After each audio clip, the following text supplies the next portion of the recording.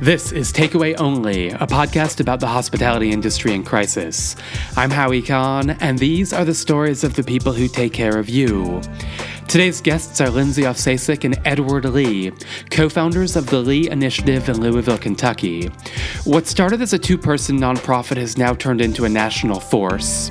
Their initiative has been feeding hospitality workers in need since March, and now they have new programs to get money into the hands of farms and restaurants to keep those businesses alive. Most recently, they've opened the McAtee Community Kitchen in Louisville's West End, set up in memory of Chef David McAtee, who was killed there on June 1st. As Louisville remains in the headlines and hurting, hear what Lindsay and Edward want you to know about the strength and compassion of their city.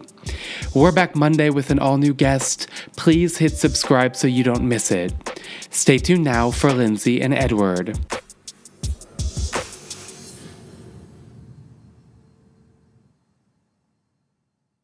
So yesterday was voting day, and you guys were out at the polls. Tell me what you were doing and why it mattered to be there. Yeah, we were out with World Central Kitchen, just there to feed voters as they were leaving the polls. We are fortunate that Kentucky, despite popular belief, was very organized in their voting process.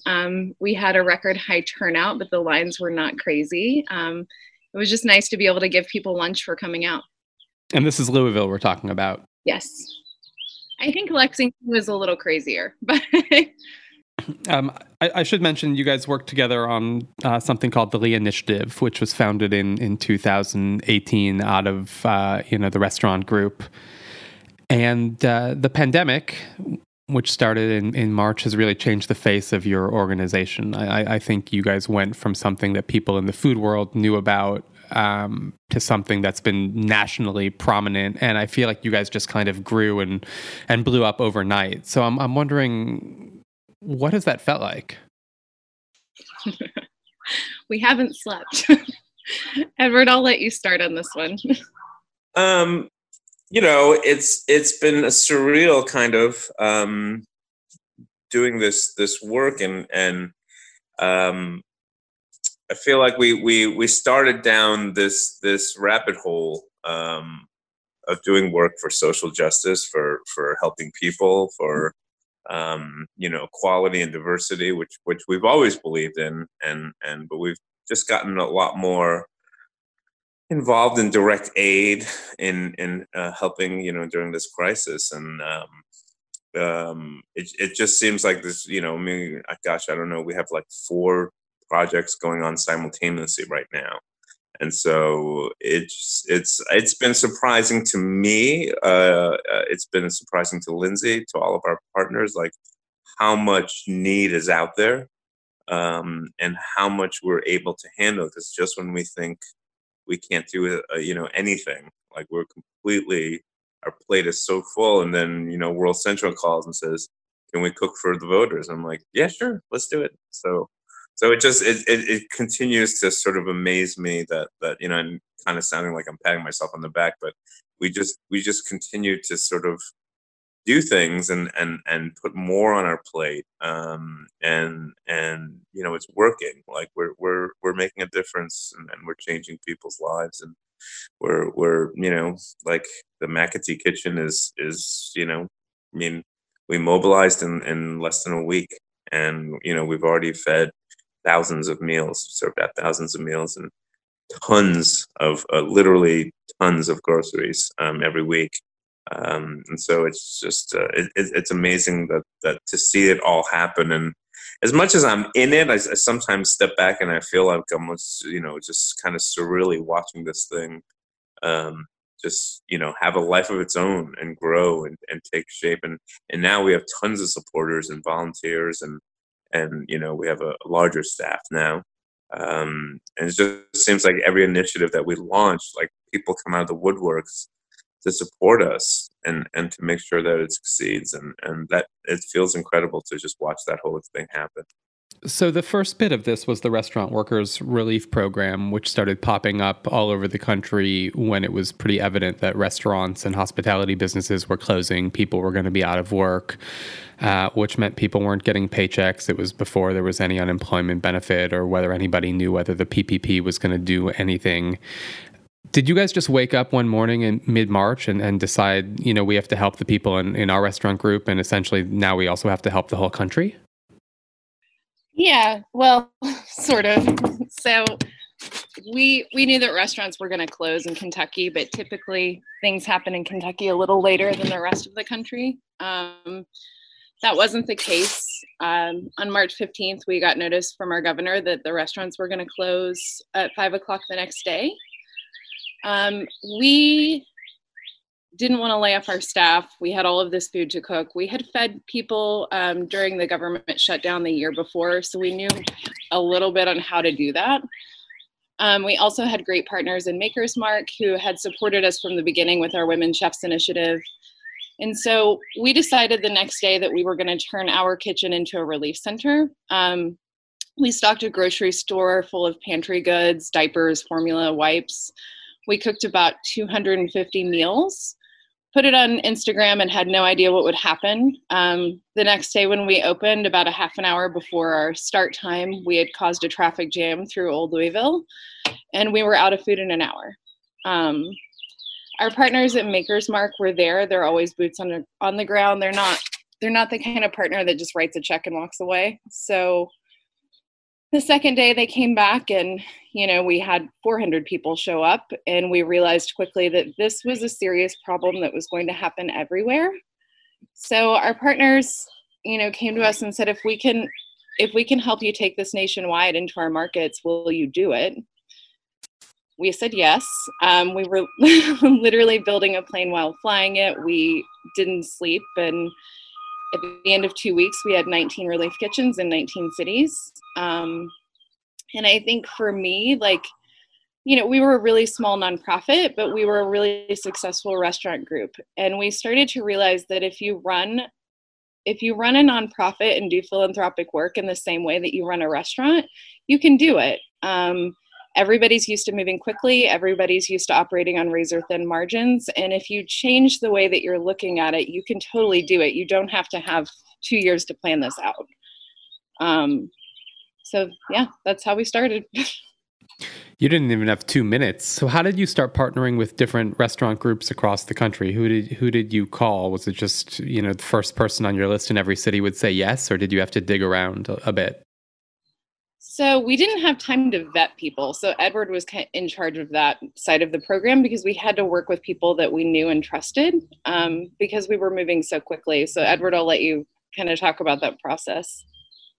Yeah, I mean, I wouldn't say, I would say the first 5 or 6 restaurants we worked with were people that I knew. We had to make sure that we were entrusting people with doing the job.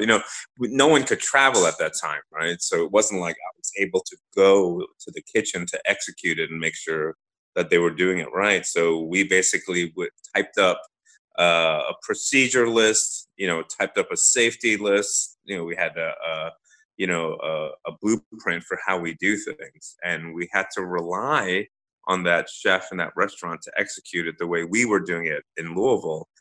In as similar a way as possible. We didn't want anyone, going rogue or mishandling the money. So really in the beginning, it was, the first person I called was, Nancy Silverton. I said, hey, I know you believe in this stuff. I know you're good people and you would do things right. Would you do it? And she said yes right away. And then we called Eduardo Jordan in Seattle. He was on board. Jose Salazar in Cincinnati and my restaurant in DC. So we were incredibly fortunate that every chef partner that we worked with, pretty much all of them went above and beyond what we asked of them. And they went out and they fundraised even more money and they rallied their community. And we always said, I don't know Seattle very well. We want to help people in Seattle, but your community better than I do. So Eduardo just created this entire sort of organic network of people in his circle, and was able to fundraise, was able to feed more people, and I mean, his kitchen was open pretty much for the entire shutdown. And you have to remember, like when the restaurants first shut down and we got our funding to open these relief kitchens, the original plan was to have them open for 2 weeks. Um, just until the unemployment checks came in, and we thought, okay, things will calm down then and everything will be settled. Well, it turns out it wasn't, and at that time, I don't think any of us predicted that we'd be shut down for 3 months. Um, so we had to look back and pivot and go, well, what are we doing? We can't close all these relief kitchens that we just opened. So that was Lindsay's part. I mean, she just fundraised the hell out of companies and people, and we raised a ton of money, and we asked all the chefs to fundraise in their communities. Um, and we're quite proud of the fact that we did not have to close a single relief kitchen due to running out of money. We just kept pumping them and keeping them open, and we were able to feed 300,000 plus meals in just about 2.5 months, which is it's a remarkable number for us. Going from a tiny nonprofit of 2 people in Louisville. It's extraordinary too for me to think about the fundraising aspect of it at a time when everybody's also worried about an economic crisis and everybody's business is kind of shut down to some extent. So, calling people cold and saying, "Hey, open up your wallet, feed the people who have been feeding you," must have been incredibly challenging. It actually made me realize how important small restaurants are to people and how important it is. Everyone loves to dine out. Everybody has a special restaurant that they eat in where they make memories. You're really important to people. Just in $2 and $3 donations, or people putting in funds, in small amounts to replace the fact that they weren't dining out. We were able to raise, I think, $750,000 in 2 weeks because people thought about you. And then we had brands. I mean, like Maker's Mark, the way that we did that was, all brands have these giant marketing budgets. And they weren't going to have any on-premise events, and nobody was making commercials, and no one, they weren't doing any of these things. So what they did was they pulled the marketing budgets from all of those cities, and they infused them into restaurants to support the restaurants that had, supported their brand the whole time. And that was kind of across the board with how people went with funding us. It wasn't just us reaching out to the public. People called us, and people really wanted to help. And I think that, in a crisis like this, people genuinely do want to help. And it was very apparent that the restaurant world was suffering. You just need to tell them how. What did you guys draw on for strength in doing this? Did you have any precedent in your own life for persevering through this moment and making it happen for so many people? For me, the first day that we were open, seeing people who were young families coming in, and people in the restaurant community. When we first opened, we didn't see a lot of people we knew. It was, larger families that are more vulnerable to this. I have raised 2 kids in the industry. I have a 4 and a 6-year-old. And I thought, what would my life have looked like, if I was laid off unexpectedly? It would have been extremely hard. So that was part of it. And as the weeks went on, we started to see people we knew. These were people who did nothing wrong. They lost their job. They've never accepted aid before in their life. And then here we are. They had to. So, and that was, pretty gut-wrenching. Yeah, and I think also, you realize when you hand out food that it's you're handing out a meal, but you're also handing out hope. And when you're in a situation like that, where there's so much confusion, there's so much uncertainty, there's so much sadness out there that especially in the middle of that really confusing time, a few weeks after the shutdown. Just offering a free meal for many people was just it was best part of their day, because they were doing nothing but going crazy with uncertainty. And so when you do that, you realize that it becomes way more important than just the food. That you're really helping people mentally get through their day, and sometimes it's just that little bit of hope that gets you to the next day and the next day and the day after that and the day after that. And when you're in a crisis like this, you don't think you don't think normally or sane. I mean, you're just trying to get through day in and day out, and come out of it, somewhat intact in the other end. So I think that was for us. It was just really, in some ways, it was holding, our small community together and our society together, and make sure that at the end of this, that we have an independent restaurant community to come back to, because that's the thing that we're trying to save the most. And that's ongoing. I mean, it's, the end of June. We're talking about a time period that started in March, and that's still sort of up in the air, or completely up in the air. We still have a relief kitchen opening in New York, because we have no idea when they're going to start reopening. Where is it? Olmsted, right in Brooklyn. Yeah, Greg and Max have done an amazing job. And part of our programs, I mean, we have the Reboot program now, where we're helping farmers and restaurants also reopen. Like, I think people have to understand, like, we're not out of the woods, and this jury's still out if any of these restaurants are going to survive. I mean, I've opened up only one of my restaurants, and it's hanging on by a thread. We're just we don't, again, we're just trying to pay the bills every week. We can't even look at what August or September is going to look like. It's frightening.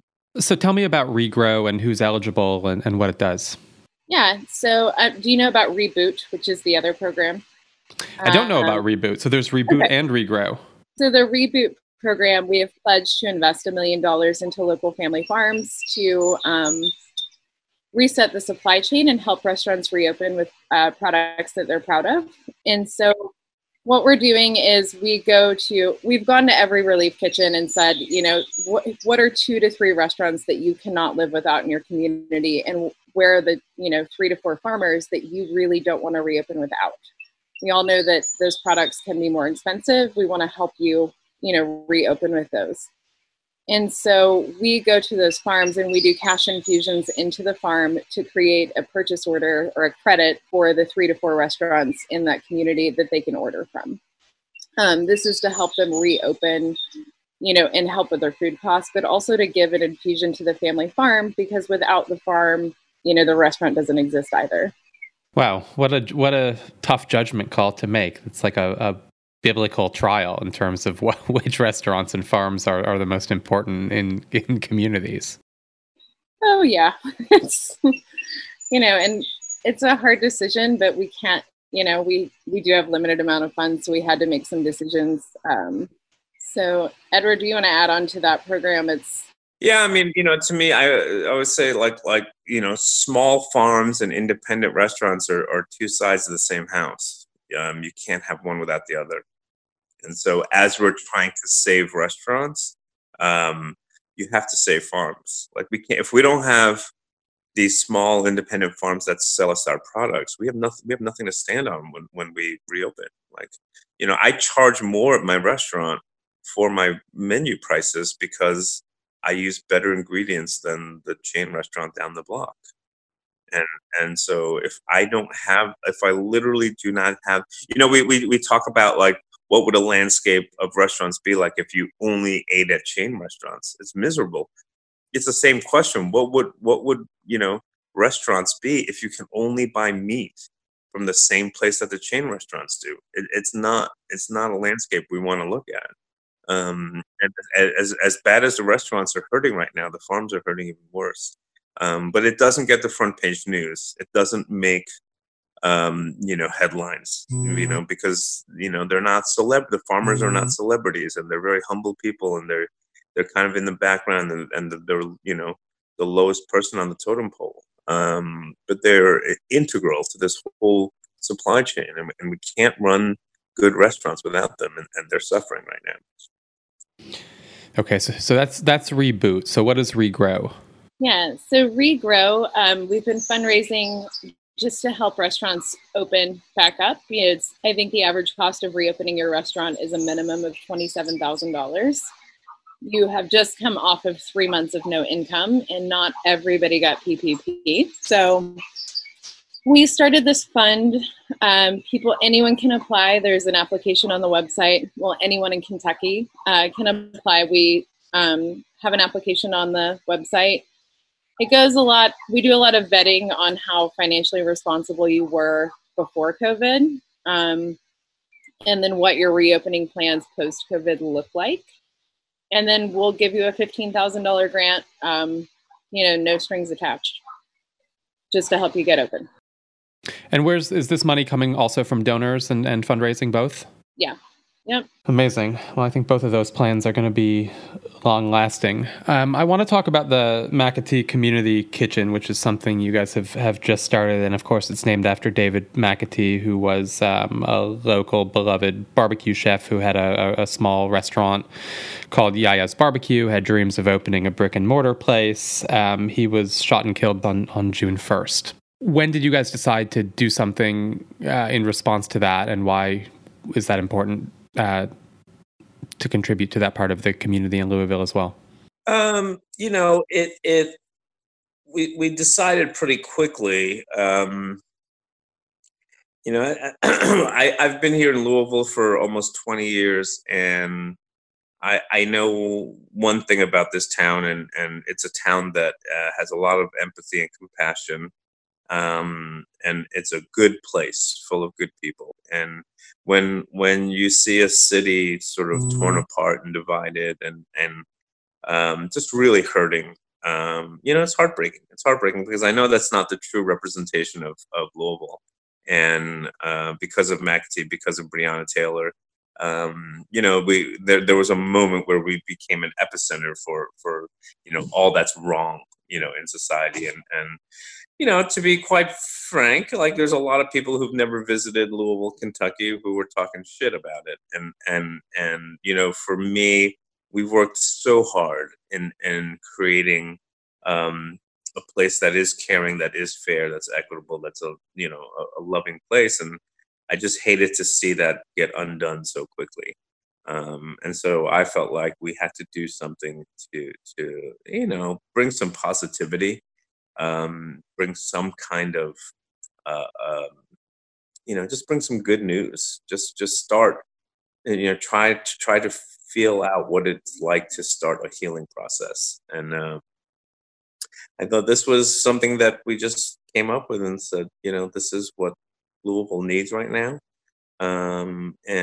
It was slightly controversial to some, and we had some reservations about it, but I think once we talked to the communities, especially the Black communities, and we got their blessing, and not only their blessing, but they were just so thrilled by it, that it was an easy choice at that point.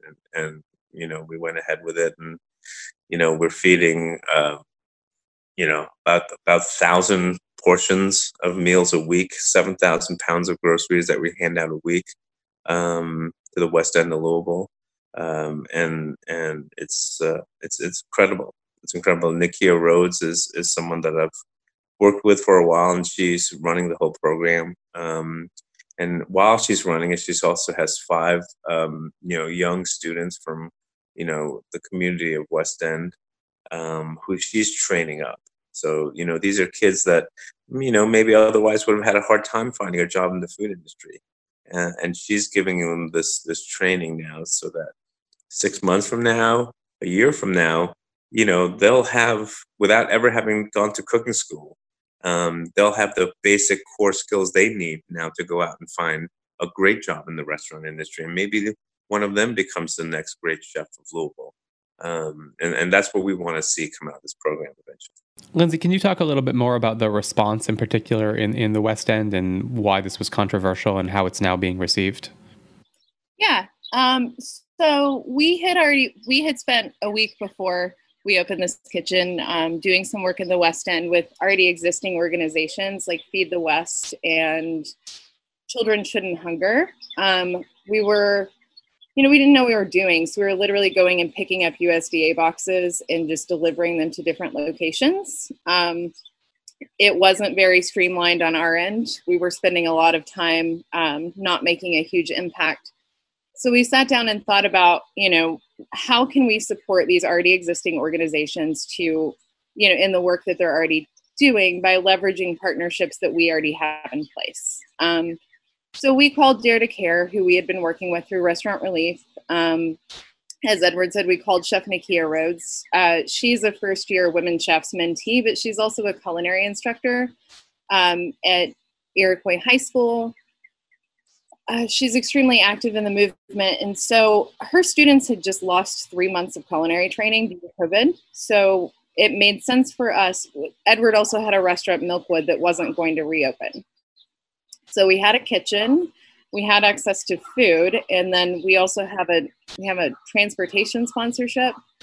So we had giant vehicles to be able to get food there. So we just sat down and mapped out really quickly, like, how do we support these organizations? Well, the only thing that we know how to do is feed people really efficiently. So we started this kitchen. We reached out to, Feed the West and different organizations and said, what can you identify 3 neighborhoods that we can drop food to and support your community? And we were very careful to, just stay in touch with the community and see what would be helpful for them. This isn't work that we've done before, so we wanted to be very conscious of that. And so far it's been really well received. This Monday we ran out of food at every location, and we're just going to keep going. And we're looking at a way that right now we're funded through, I think, September on this project, and we're reaching out to companies to see how we can make this a permanent fixture in the community, and continue this cooking school and education, and stay a part of the West End and the education of young chefs. And this is not a part of town where you've previously been involved? Not really. I mean, I have done some volunteer work in the West End, so has Edward, but no, this is not a community that we've extensively worked in.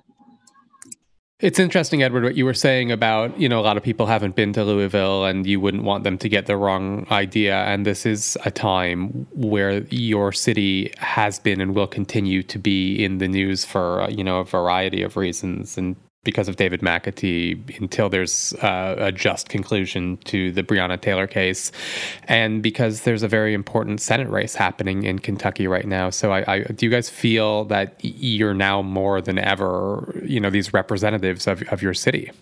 Yeah, and I think we have a response. I would say every resident of Louisville, Kentucky has a responsibility to step up and make sure that, we are doing things good for the city, for humanity. One of the things that we're proud of is, the model by which the Lee Initiative works, and the model by which our nonprofit has been able to expand and been able to just do what we do, is because, we care. We truly care, and that may sound insignificant when you're talking about profit and loss and pro forma sheets. But when you can have people, a staff of people that truly want to make a difference, that's what makes us different from some other nonprofit from a bigger city. Like I think we're showing the world that if you truly care about something and you put your heart and soul into it, and you don't worry about the numbers, and you don't worry about your salary. Like I haven't taken a dime of pay from the nonprofit. We do it because we truly want to make a difference. And when you do that, you can really change the world. And so for us, we're very proud of what we're doing. We're very proud that we started in Louisville, Kentucky. That's an amazing thing that has happened here. And I don't know where we go from here with the Lee Initiative, quite frankly. We discuss it very often. But I think we have, our journey is not done, and our story is really just beginning. And I think we have an opportunity, and all of Louisville and all of Kentucky has an opportunity to sort of rise up right now and say, like, this is a great place. And it is a place full of place full of compassion. It's the kind of place where you walk down the street and a perfect stranger just walks up to you and says hi, and you start having a conversation. And it's that kind of place. And we need that. We need compassion right now. We need to care about the world. And I think Louisville's as good a place as any to sort of start that movement. Is it still feeling that warm to you, or is there a sense of hurt that hasn't been there previously? I think there's both. I think there's definitely anger, and there's definitely a sense of like an innocence lost. But I also know that people have been coming out of the woodworks to help. Like, I mean, how much did we raise for the McAtee Kitchen in 1 week? I mean, people, the minute they heard about this, they just want to help. They want to help. They want to help the West End. They want to help the kids that are missing school lunches. They want to help the community that maybe there is a Black community in Louisville, Kentucky that's been ignored. And I cannot tell you how many phone calls we've gotten, how many emails from people all over Kentucky, not just in Louisville, who are reaching out to make sure that we succeed and to make sure that we get, we're getting free food from farms. We're getting donations. We're getting people volunteering. Like, I mean, we can't even keep up with the volunteer list. There's so many people that want to volunteer. So yeah, there is a lot of care out there, and it's amazing to see people rise up and really move and do have action. It's incredible, and we're really just a conduit for that, right? Like, so we come up with these things, we come up with the idea, and we put the plan in action, and then we can't survive without the donations and the help and the energy of the people around us. So with the McAtee Kitchen, like, we knew we did something right. The amount of people that have been calling us, and every day it continues.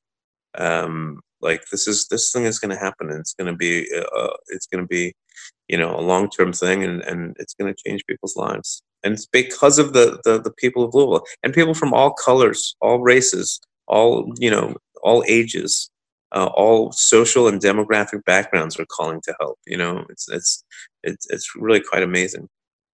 That's good to hear. I don't hear that much about broad unity in that regard. It's largely more about division in the national story. So that's and it's about divisions because that's what makes the headlines. But there are, and like thank you for what you're doing and highlighting what we do, because for every story of anger and confrontation and division out there, I guarantee you there are 100 stories of people coming together and doing kind things. There's smaller stories, maybe they're not burning up a store. They're kinder, gentler stories, but there are also stories worth talking about.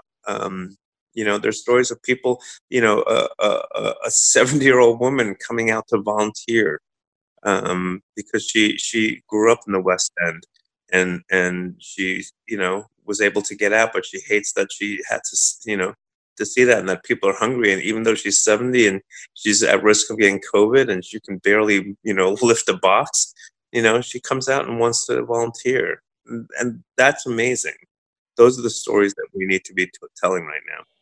Yeah, and it's like everyone saw in the national media that the West End of Louisville lost their Kroger to a looting situation. But what they didn't see in the national media is that within 24 hours, Feed the West had mobilized, raised $1 million in a week, and started doing grocery deliveries to over 750 families. And that was a group of men who had never done, they just mobilized. This group didn't exist before, and it was immediate. And those are not the stories that you hear, but you should. We've got them. What's the status of the restaurants, of your restaurants in Louisville right now? You mentioned one's not reopening.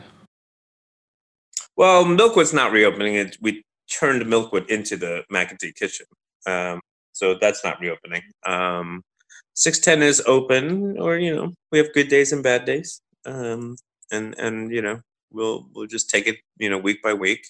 And then my last restaurant is Whiskey Dry, and we're going to try and open this weekend. Then my restaurants in DC are, again, DC is in a much tougher place, and we're trying to reopen as soon as we can. But maybe it's this week, maybe it's next week. I mean, maybe it's next week, maybe it's the week after, but we don't know yet. Edward and Lindsay, our show's called Takeaway Only. I'm wondering what your big takeaway is from leading and growing the Lee Initiative over the last several months. My big takeaway has just been, in a crisis situation, look around at what resources you have. There is a very strong chance that within your direct community, you have the ability to do great things and to attack a crisis head on. Edward? Most of us are all on the same side.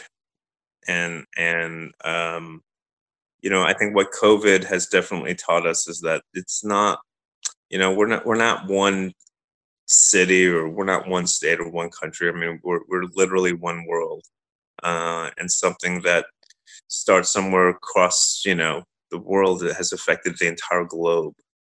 And I think that, listen, if we're going to get through this COVID thing, but also if we're going to get through life, on this planet, we have to start thinking more globally and more as a unit, more as a human race, than as, individual, fractions.